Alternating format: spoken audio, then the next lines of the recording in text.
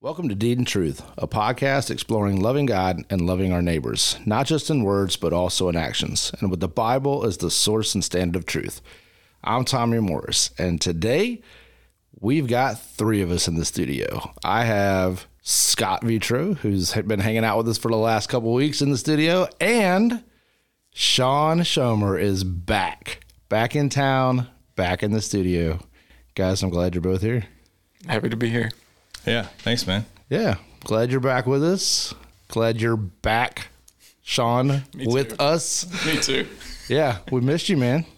Yeah, it was a good trip, but it's good to be home. Yeah, it's good to have you back on the podcast. So we're going to be switching some things up. This will be a new format that we have going forward with you two guys. So I'm excited to see where this goes. Yeah, absolutely. Yeah. So we've been going through the 5 solas, and today we are on number 4, Solus Christus. We're going to be talking about Christ alone. And one of the main verses we're going to look at is Acts 4:12. There is salvation in no one else, for there is no other name under heaven given among men by which we must be saved. And I think that about sums it up. So thanks for listening. Have a great day. Yeah, I mean, it's clear. There's no misinterpreting that, right? No, so we do want to look a little deeper, but that is going to be one of the main verses we look at. But before we do, guys, we want to kind of lay a foundation of just who Christ is and some aspects of Christology. And so the first one we would talk about is the fact that Christ is eternal. I think there's some people out there who would teach that Jesus is a created being, that he was like the first of God's creation, or there are other religions that may just say that he's just a man or a prophet or a teacher, but that he has a finite time, that he was not present from eternity past. So what say ye? Man, yeah, I mean, I think it's important to kind of lay a foundation between like two different things about Jesus, because there's the man, Jesus, and then there's the work of Jesus's life, right? And, there's two different perspectives. The secular world, how they view Jesus as the man and his work, and then even within the church, the distinctions there, so, most people on the planet recognize Jesus as a historical person, right? Even the most secular atheists, like nobody can really deny he was real. But, just acknowledging that he was a person, isn't quite enough. And, it's a distinction even within the church too. I mean, you can have, big, religious differences, but, pretty much all Christians agree on, Jesus as a person. There were some heresies, in the early church about, like you said, him being created or even being like an illusion or something like that. There's a bunch of wild theories, but I think one of the things we need to hone in on, because it's really kind of the point of the solas is, to make this big distinction, is that the work of Jesus is viewed differently from different religious perspectives, right, within the church. And I think that's probably a good starting point to talk about those differences, like, was his sacrifice sufficient, things we talked about before, or is it his sacrifice plus works, and then kind of that, up against the backdrop of how the world sees Jesus, it's like, well, he was a good guy, good teacher, maybe a prophet, things like that. When in contrast, we go to all these scriptures, and I mean, Jesus made some really, really bold claims. And I think that they're worth talking about, because it goes back to, you did a whole podcast on the, sufficiency of scripture. And I mean, I know it challenged me, going back through the Gospels and seeing the claims and the things that Jesus said, were outrageous at the time. And, if we're going to believe in the entirety of scripture and what Jesus says about himself, we have to accept these claims too about who he said he was and is. Well, I remember hearing the story of Odie Bacham being on a plane and talking with a lady about who Jesus was, and her saying, I believe that he was a good man, he was a good teacher, long list of things, but it was just not that Jesus was God or anything like that. But then he asked her, do you believe that Jesus was God? And she said, well, no. And, well, do you believe he was eternal? Well, no. Do you believe that he died for our sins? Well, no. And his point to that was, well, Jesus made claims about himself that you're saying aren't true. So that would mean Jesus is a liar. So if he's a liar, how good of a teacher, how good of a person could he really be? If that's your logic, because he said these things about himself. Jesus said that he was eternal. And so if we say, well, he was just a good teacher and he's a created being, well, how good of a teacher is he? He's not even telling the truth about himself. So we either have to believe what Scripture says or we don't. You can't really have it both ways. Yeah, I mean, Scripture even says, like here in John 8, says, truly, truly, I say to you, before Abraham was, I am. And that's Jesus speaking. And then in John 1:1, where he talks about, in the beginning was the Word, and the Word was with God, and the Word was God. The Word is Jesus. So in the beginning was Jesus. Jesus was with God, and Jesus was God. And then in Genesis, whenever they're creating, he spoke. So God used his word to speak creation into existence. He spoke, let there be light. It was good. Let there be creeping, crawling things. It was good. And then when he created men and women, it says, let us create them in our image. You got God, Jesus, and the Holy Spirit. And they were, before any light, earth, anything, was God, Jesus, and the Holy Spirit just perfectly, the triune God just perfectly existing without us, not needing us, just perfectly existing. It's like, let's create an earth.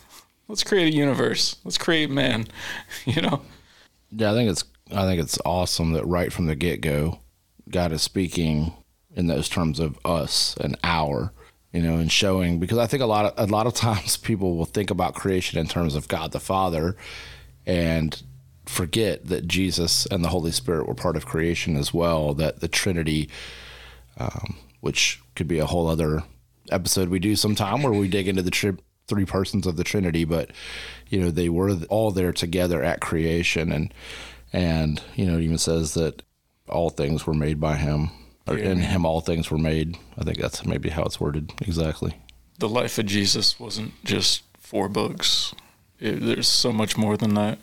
It's funny you say that when people say, I just follow the words of Jesus, as though the entire Bible wasn't written by him, because he is God. Like the red letter. It's like, it's not red letters, I'm not listening to it. And it's like, well, technically they're all red letters. Exactly. So we look at the eternality of Christ. But I mean, Sean, that's a great point, just to start with, because I was doing some research on this, and sadly enough, they've done a lot of surveys, even just in the last few years, of just people in the church, and there are alarming statistics about how people view the Trinity and Christ, and these different topics, and a lot of these responses are either borderline, or they are heretical beliefs. And it's our job to look at Scripture as a whole. This isn't us trying to tell you how to believe. This is, hey, look at Scripture as a whole and kind of see, which is fascinating anyway, just to see how God's story is so wide and so big, and how it all comes together. Because just like, Sean pointed out, before people were even created, we get hints at the Trinity. And I mean, I'll be honest with you, one of the things that blew my mind earlier in my walk as a Christian was coming to the realization that Jesus was there at Sodom and Gomorrah. Because we have this such modern idea of like, well, God is all love, Jesus was all love, wouldn't hurt a fly. And it's like, look, like if we claim that he was eternal, and he said that he was there, even before Abraham. So yeah, he was there at Sodom and Gomorrah when all that judgment came down. He was the one making that decision, and enforcing it.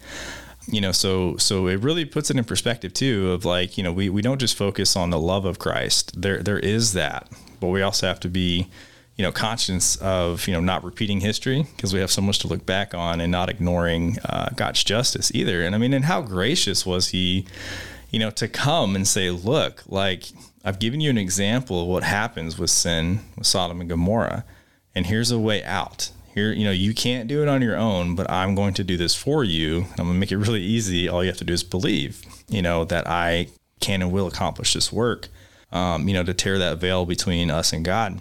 and usher in that restoration. But I mean, I love this topic because I mean, there's, this isn't one of those topics where, you can kind of, there's different interpretations or we can cherry pick scriptures. I mean, it is scripture rich, John 14:6, like, I am the way, the truth, and the life. No one comes to the Father except through me. And, that's an exclusive statement. That's a very, just on top of his bold claims of, deity, being able to forgive sins, all these different things, he is saying he is the only way, which I think, a lot of times we don't like because we like to look at, different world religions and things like that kind of point to like, well, all paths lead to God. And he makes it very clear, like, that's not the case. Yeah, it's interesting when he says, I am the way, the truth, and life, right? He's just, if you look at the times Jesus said, I am, right? I mean, you already read John 8, where he said, before Abraham was, I am. And that, and Jesus using that term, I am, is not just him in John 8 saying that he was before Abraham and he was eternal. The Jews would have understood by him saying, I am, he is invoking that name of God upon himself. Yeah. Which would have infuriated people, and understandably so. Because like Moses was like, "Who do I tell him who sent me?" He's like, "I am."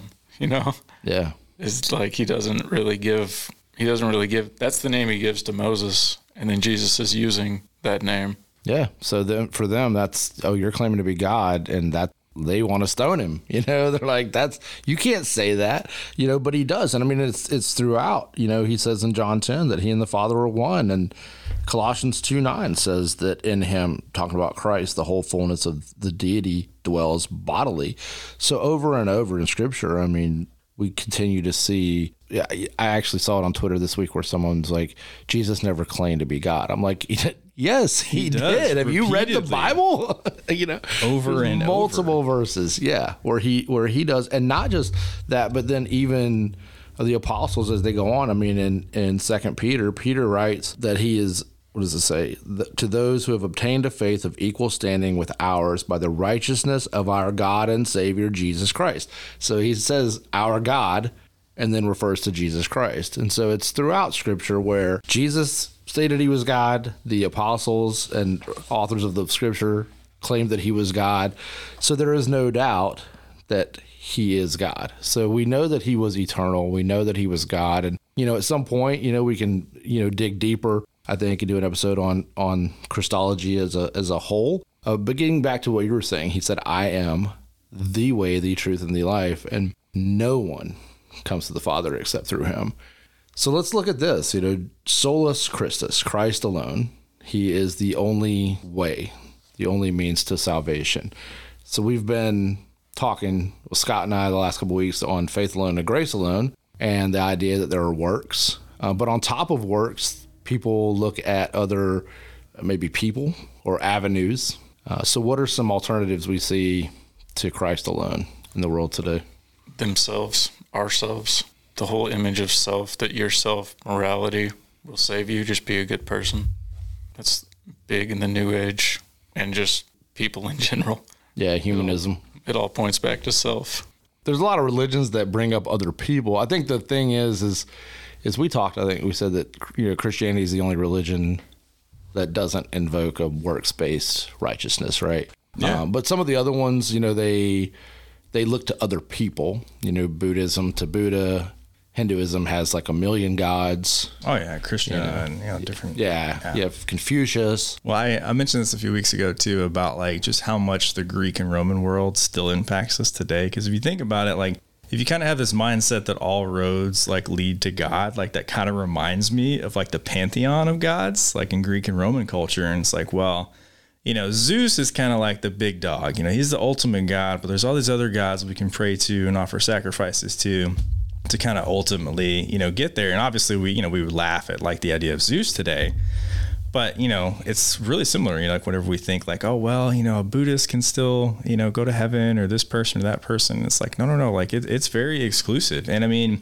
we hate hearing that word because we live in a world of diversity. But, to me, it's a lot like looking at the pantheon of gods and saying, well, it doesn't really matter what path I take. I'll get there and God will understand. And it's like, well, yeah, he does understand. And that should frighten you.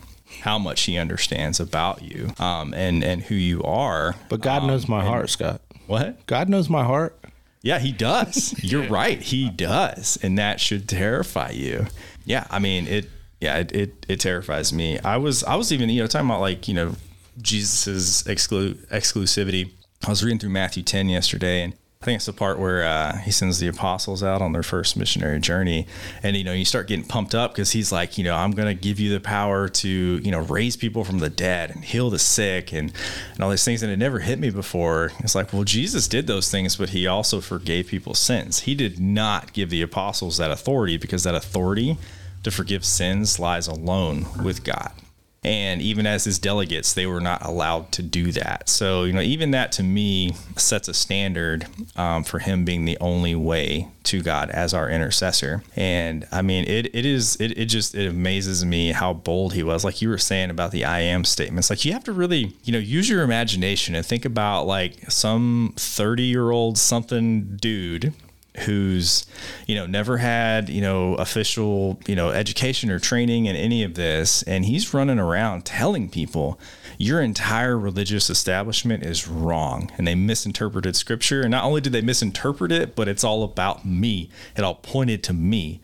And then claiming to be God, claiming to forgive sins. And, the thing is, I want us to remember too, is that, we don't look back at what the Jews did and, point the finger. Like that should remind us to not repeat history, to not do that, because, more often than not, we're kind of like that too. Because think about if some 30-something-year-old, because I imagine rabbis of the day, decades of experience, super wise, older men and stuff. And they're like, who is this guy?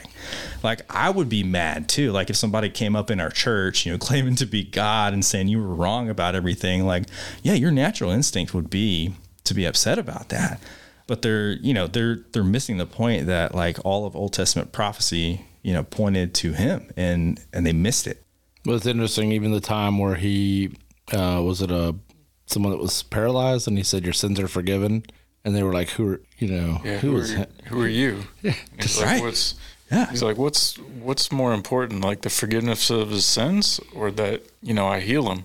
And the Pharisees are blown away, and then he's like, go pick up your bed, go home. Yeah, so that that the Son of Man has the power to forgive sins, I will tell him. Before he does the miracle of pick up your bed and go home, he does the miracle of forgiving that man's sins. Yeah, super cool. I mean, it even goes back to his birth, when the angel, is talking to Mary, and, in Matthew 1:21, that she will bear a son, shall call his name Jesus, for he will save his people from his sins, which fulfills, Isaiah and a lot of other Old Testament prophecies. But I mean, and it wasn't talking about just the Jews, because then, Jesus, couldn't save us from our sins because we're not, Jewish, nationally or by religion or blood or anything. He's talking about a people set apart for himself from all tribes, tongues, and nations to save them from their sins. And it's exclusive. Jesus is the only one who can do that. Yeah, and it's good you mentioned that Jesus is the fulfillment of numerous prophecies, especially, throughout Isaiah. When you read about the coming Savior, and then you look at Jesus's life and you see the fulfillment of those words and those prophecies from Isaiah. I thought John 10 was interesting. In the sense of the good shepherd and the door. So I want to look at that, just real quick. And in verse 1, truly, truly, I say to you, he who does not enter the sheepfold by the door, but climbs in by another way, that man is a thief and a robber. And then in verse 7, Jesus says, I am the door of the sheep. And then again in verse 9, I am the door. If anyone enters by me, he will be saved and will go in and out and find pasture. And so he continues to go on, so we see it again later. We already quoted John 14. So, 4 chapters later, and he's saying, I'm the way, the truth, and the life. But he's already setting the stage here in chapter 10, stating that he is the door. He is the way in to the sheepfold. And anyone who attempts to come by another way is a thief and a robber. Yeah. I mean, it doesn't matter how big the building is. If there's only one door, there's only one way in, And like you said, he repeated it 3 different times in the same chapter. So John 10:10 is quoted a lot. I'd say nominal Christians, many probably know John 10:10, right? The thief comes only to steal, kill, and destroy. I came that they may have life and have it abundantly. And more often than not, when I hear this quoted, people refer to the thief as like Satan. Satan is coming to steal from you, to kill you, to destroy you. But if we look back at verse 1, verse 7, verse 9, I mean, what do we see when we take the whole thing in context of who the thief is? I mean, does it look like it's speaking of Satan himself? Maybe in a sense, but I think there's more to it. Yeah, sure. I mean, that is probably like an honest first thought of it. But I mean, if it's anyone trying to get in that door, also who, shouldn't be getting through that door, then that's a thief too, right? I think, we've talked about false teachers before, people who try to lead, believers astray, or, strangle out someone's faith, kind of going back to like the 4 different types of seeds. Some of them sprout up and then they're strangled by, weeds and things like that.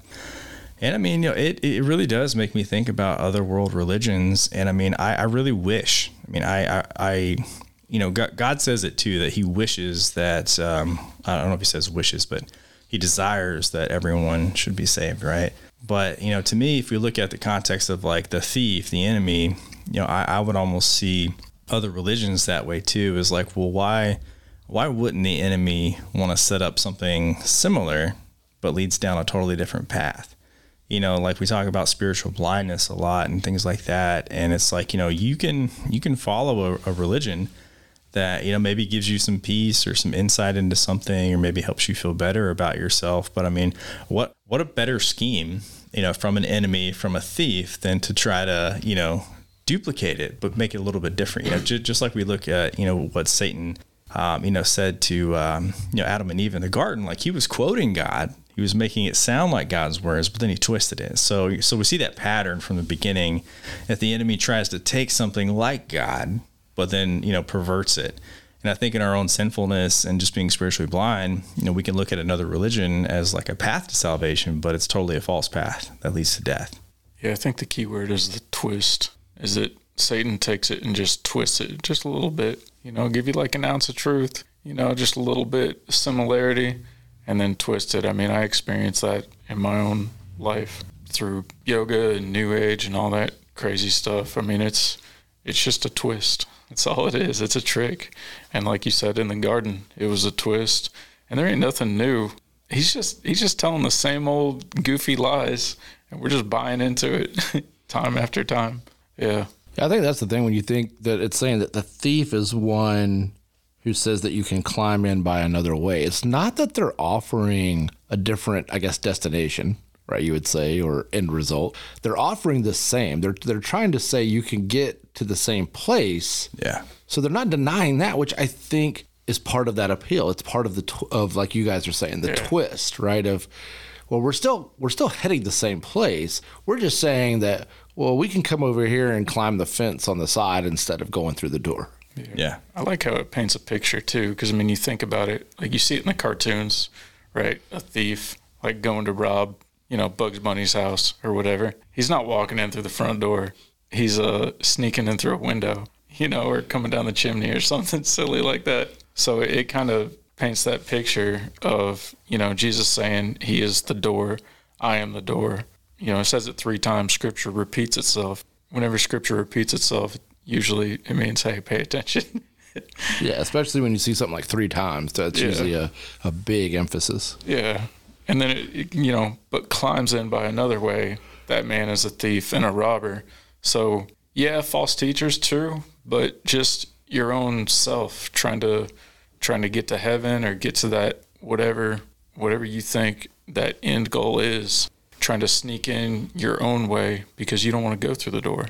You want to go through the window or the back door, or, it's denying that you have to go through Christ, through the door, through the narrow gate to enter into fellowship with God and Christ, and trying to just do it your own way. And somehow like thinking it's easier that way too. Right? When it's like, okay, like unless you can stand 100% holy perfect before God, like, you're not going to get there. Like, you have to have someone mediate that for you. Yeah, it's so much better this way. And he makes it easy too. So it's really dumb. It's like, it's almost like, like you said, like whenever you get robbed and it's like, why don't you just ask me for some money? Like, I would have given you some. And when you think about, like, saying, like, you don't need to rob me. Like, I will offer you salvation. Yeah. Just do it this way. Yeah. When you think about heist movies, right? Nobody ever had to have an elaborate plan and schematics just to walk in a front door, right? Yeah. I mean, it's so much more work. It's always more work to try to go in through some sideway or back door or something like that. And we see that fruit. We're talking about, like, looking at the fruit of someone's life to see if they've been saved or not. Like, when I look at people now who are, 30, 40, 50 plus years old who still don't know Christ. Like, I look at their life, and some of them are fairly happy, but a lot of them just look like worn down, or like they're bitter about something, or they're still chasing after the next thing to try to make them happy. We see that all up and down with celebrities in Hollywood, and there's nothing at the top. Like, it's still empty, trying to do it by yourself, no matter how successful you think you are. Once you get to where you think you're supposed to be, like, it'll never be enough. Like, you will always have something in your, deep in the pit of your soul and heart that's empty. But we just refuse to try to fill it with, or to let God fill it with Christ, It's a stationary bike. Yeah. Pedal for an hour and go nowhere. Yeah. So I think one of the things both of you kind of hit on is with this twisting and kind of the deception and the thief bringing in elements of truth would be that sometimes the big deception is this acceptance of Jesus. I mean, I think for you, Sean, with your history with yoga and the New Age, I would say that Jesus is not rejected, the person of Jesus necessarily, not in all circles. Yeah, no, I mean, I've even heard people say, like, oh, I acknowledge Jesus. He was a teacher. He was a great guy. I see the Bible as a history book, which now is so goofy. It's like, man, if it's a history book, like, is it just a history book full of lies or what? Anyways.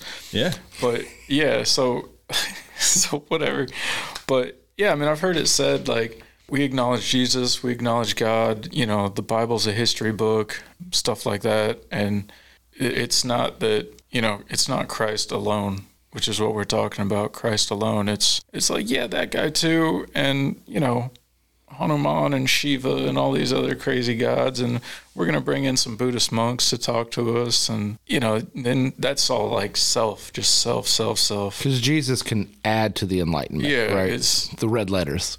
I wouldn't even say it's Jesus plus, I'd say it's plus and Jesus the other way around. Like, Jesus is just like a tag. For them, he is the plus. Yeah, yes, exactly. For them, Jesus is the plus.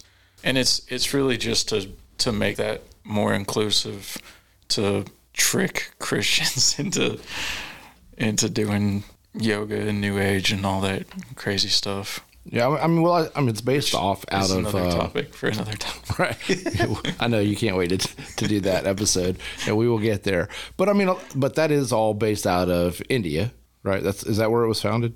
Yeah, India. From Hindu beliefs, right? Yeah.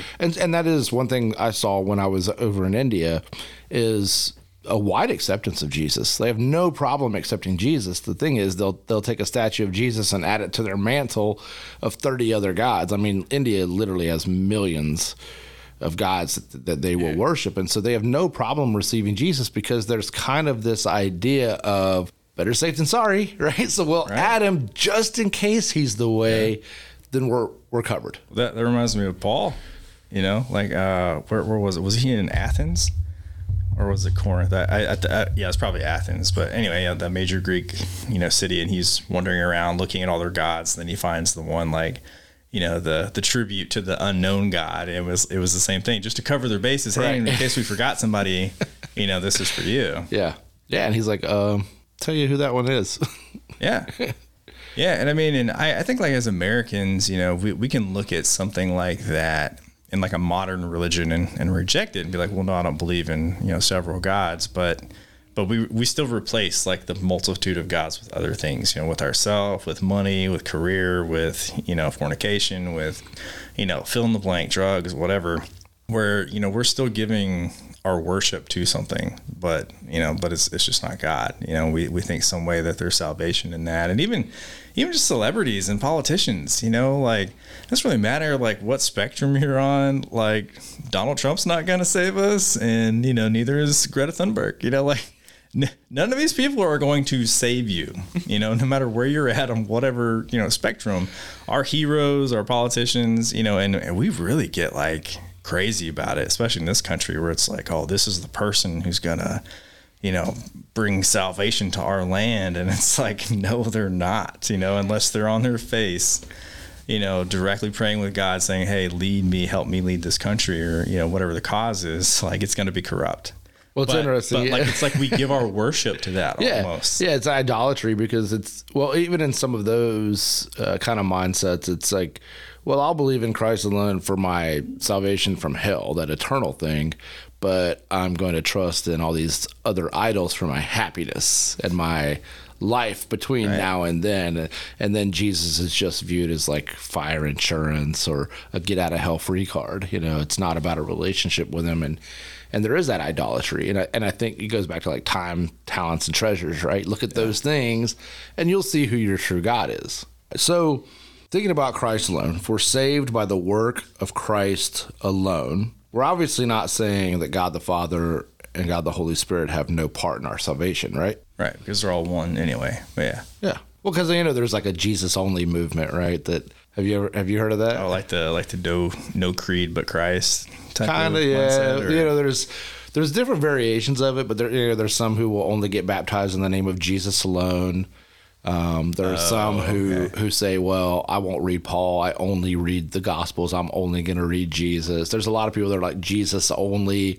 Yeah. And, salvation is through Jesus. And it's almost like God the Father and God the Holy Spirit don't really have a part of that, So. Yeah. No, that's interesting. Yeah.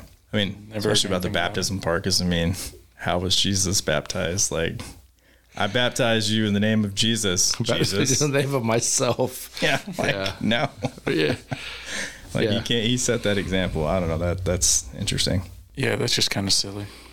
And even after Jesus was baptized, like the Father looked down and said, "This is my Son, whom I'm pleased with." So was Jesus telling him that he's pleased with himself? Like, just read the Bible. Well, we talked about that some the last couple of weeks. It's really that foundation of Sola Scriptura that Sean, you and I recorded on, right? That really is the foundation of all of this. Like, a lot of the issues come from people just not reading their Bible. Yeah. And then even in reading it, maybe not meditating upon it, not studying it, not going to other faithful, mature Christians and saying, help me, in some understanding of this and looking at all of this in context. And so just a lack of understanding, a lack of reading Scripture has led to so many false beliefs or wrong ideas about who God is and the work of Christ. Mm-hmm.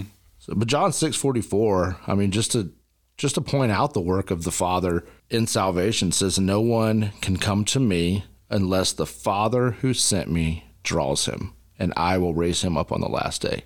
Those are the words of Jesus. So this is the funny thing, right? These people who are saying, I only follow the words of Jesus. I'm Jesus only. And Jesus is making statements throughout, we've seen primarily throughout the book of John, Jesus making statements that completely contradict what they think. They're clearly not that much about the words of Jesus only. Yeah, they really need to read. The book of John is all about, like, let's get down to business, Like, John goes hard on the triune God and just like Jesus is God.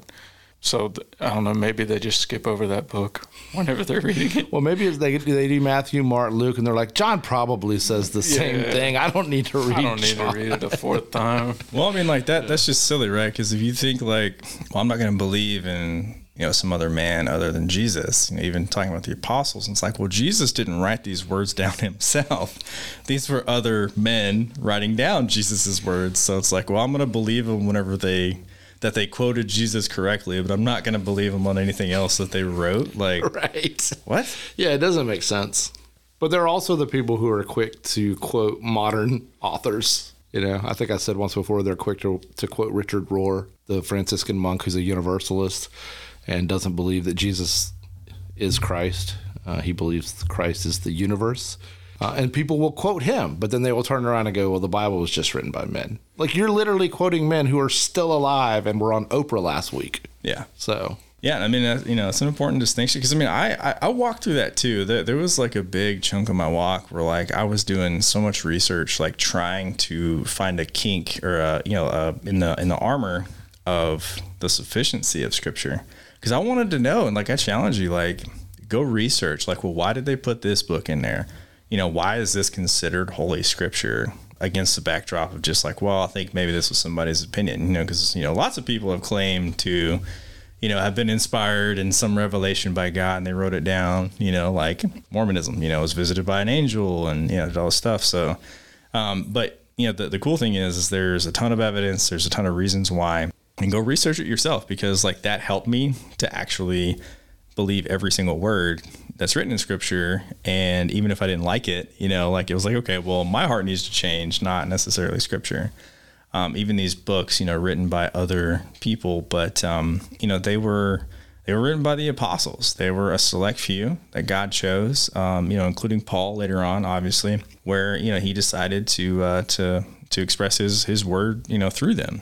But no, I mean, we don't believe that after that, after the book of Revelation was written, that that was the end of Scripture, and we cannot add anything to it. I mean, we look at like, a lot of the, titans of church history and, St. Augustine and all these people. And it's like, yeah, I mean, we can look at what they wrote, but it's still always secondary to Scripture.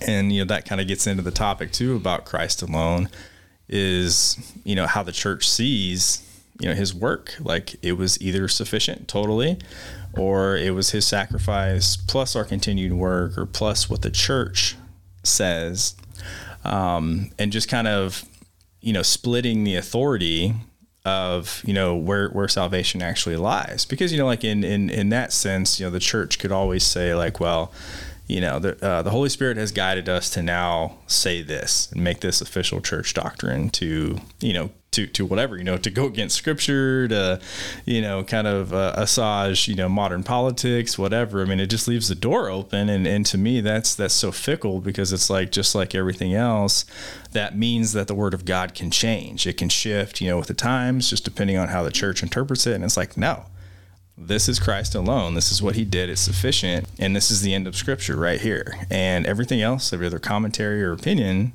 can be important, but it's secondary. Yeah, Charles Spurgeon said, visit many books, but live in the Bible. Oh, nice. I've never heard that one. Oh. Yeah. Well, so going back to the fact that the Father and the Holy Spirit are part of salvation, we read the part about the Father in John 6. We're going on, continuing in John, of course, chapter 16 says, and when he, and it's speaking of the Holy Spirit, when he comes, he will convict the world concerning sin and righteousness and judgment. And so we see the work of the Holy Spirit in salvation as well, in that initial drawing and that initial conviction. So we see that the initial phases are actually done by the Father and the Holy Spirit, that the Father draws, the Holy Spirit convicts, opens our eyes to sin, judgment, and righteousness. Then the ultimate act of salvation is through Christ alone. And John had a lot to say about this.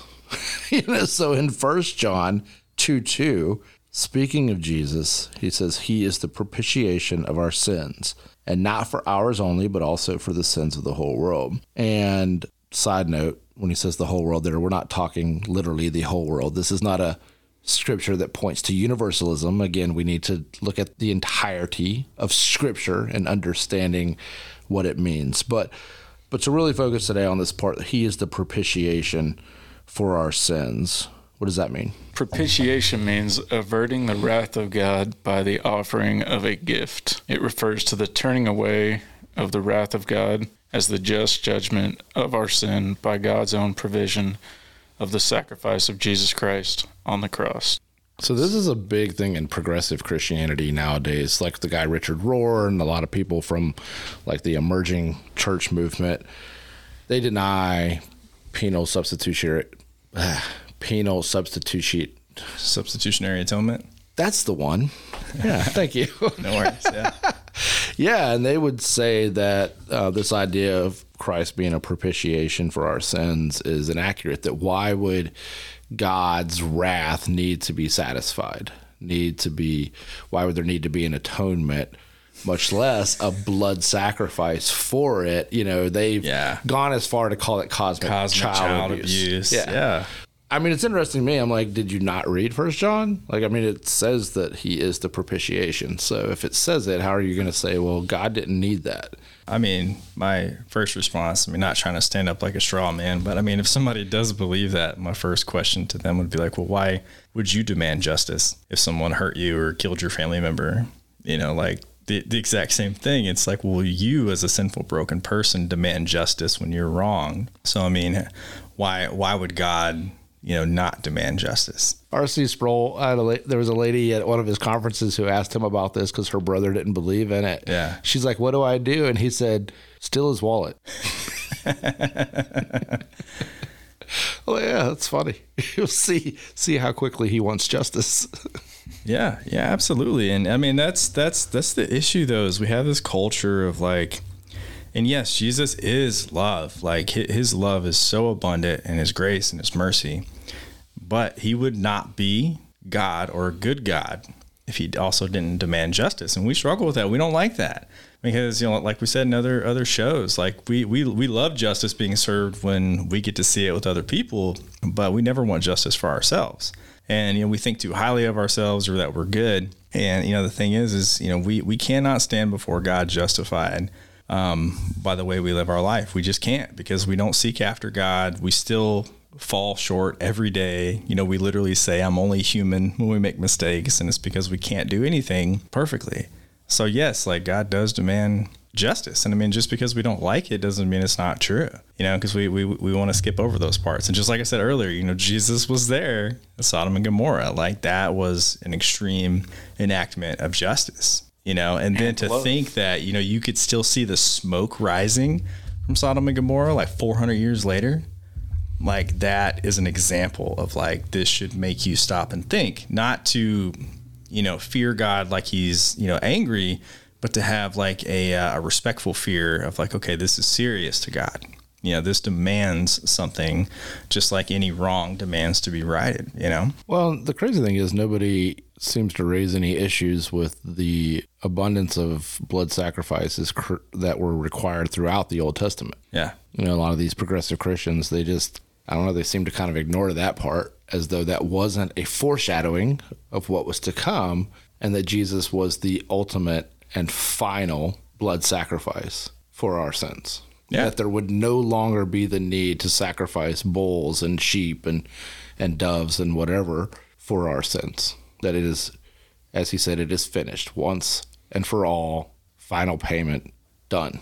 Right. And, people love to say like, quote, like, well, no one has greater love than this, that someone will lay down his life for his friend. And I mean, I just want to point out too, like, it bothers me because people like just don't even realize how much it's ingrained in our nature that we need a savior.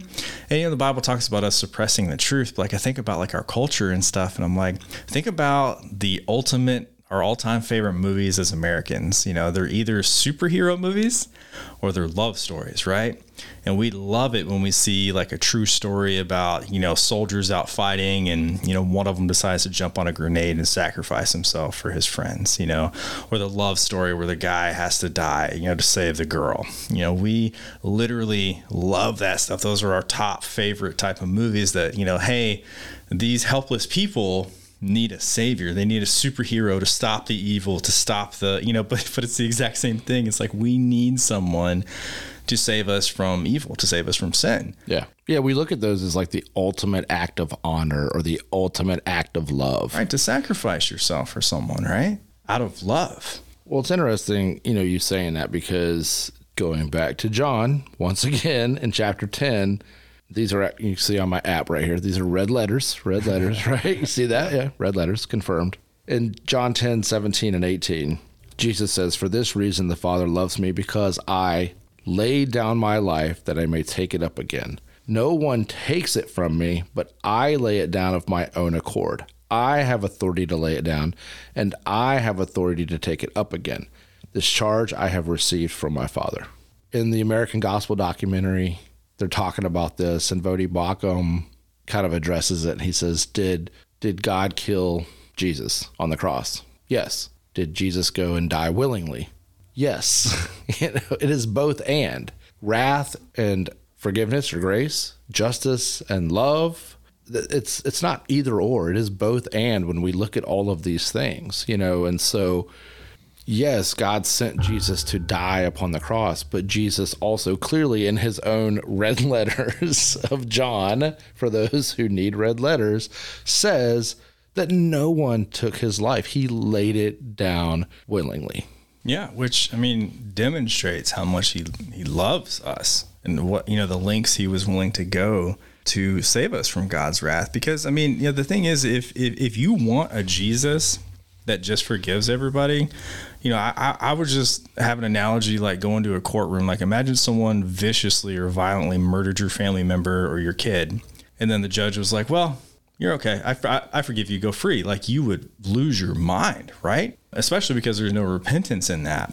And, we would demand that justice, and it's the same thing. Like our sin, going back to like the superhero analogy, like we have to be saved from something, and that something is our sin. But just like in every movie, it costs something. It always costs something because sin and evil demand that someone stand in between and offer them or fight them off, in order to make things right again. Right. So it always demands something. Well, thinking about the courthouse, free. Yeah. Thinking about the courthouse thing, one could argue and say, well, that judge was very loving towards the criminal, towards the murderer. Yes. But is not very loving towards the family. Yeah, that's a good point.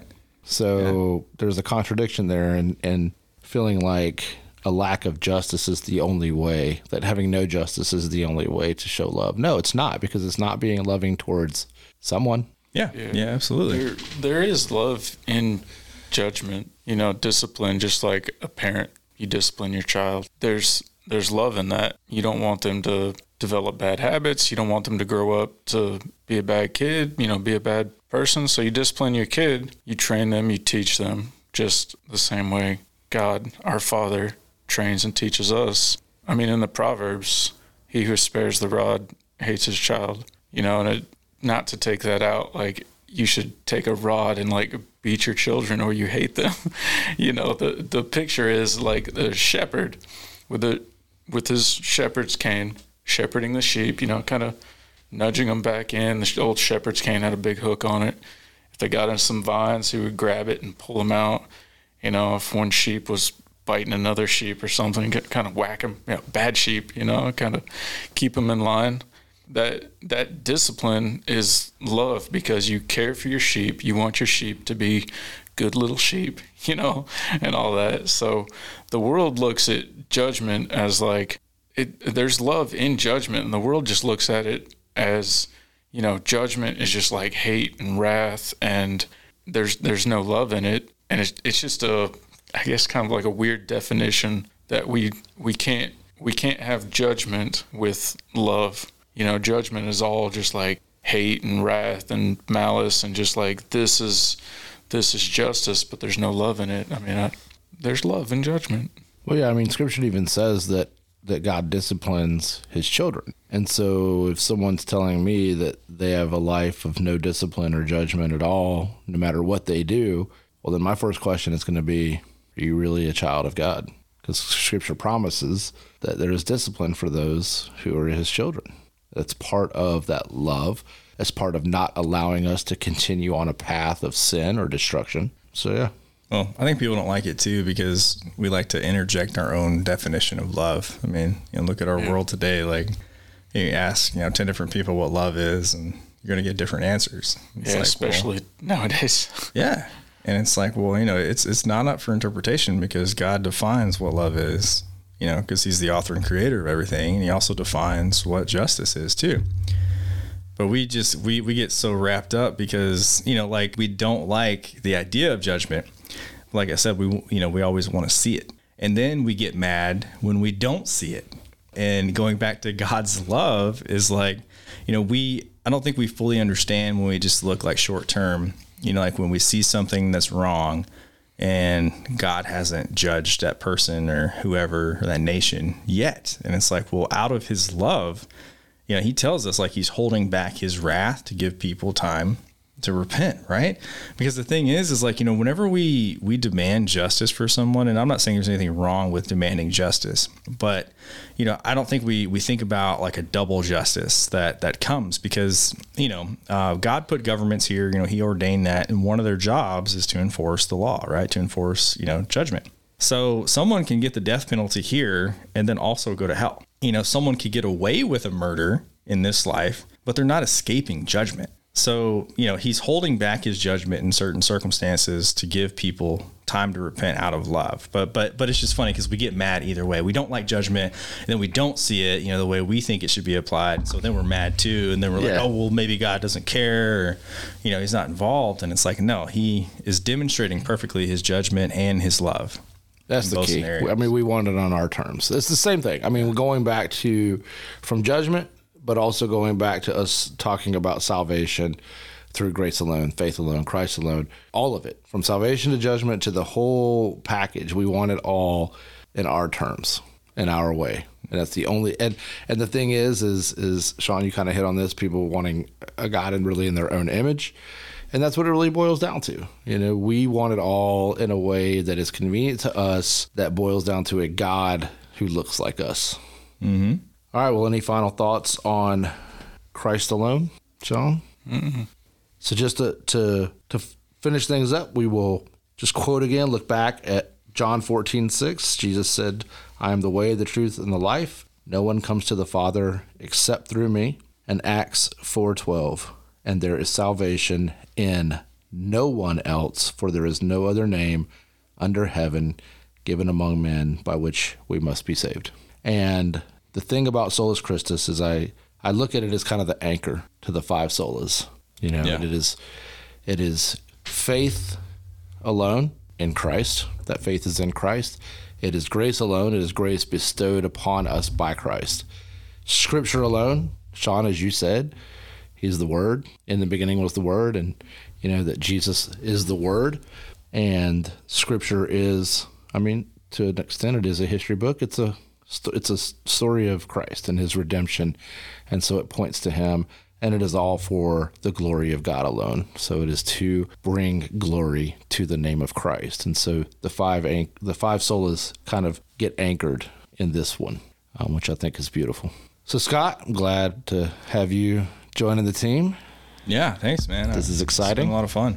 Sean, glad to have you back in town. Good to be home. Glad we could all get in and record together, and I look forward to the next one. So next week we will finish out the five solas as we look at Soli Deo Gloria, to the glory of God alone. Thank you for listening. Be sure to subscribe on your favorite podcast platform. We'll be dropping new episodes every Monday, and that way you won't miss an episode. You can check us out on social media. You can find us on Twitter at Deed_Truth, and on Facebook, Instagram, and YouTube by searching the Deed and Truth Podcast. You can also check out our website at deedandtruthpodcast.com. All right, until next time.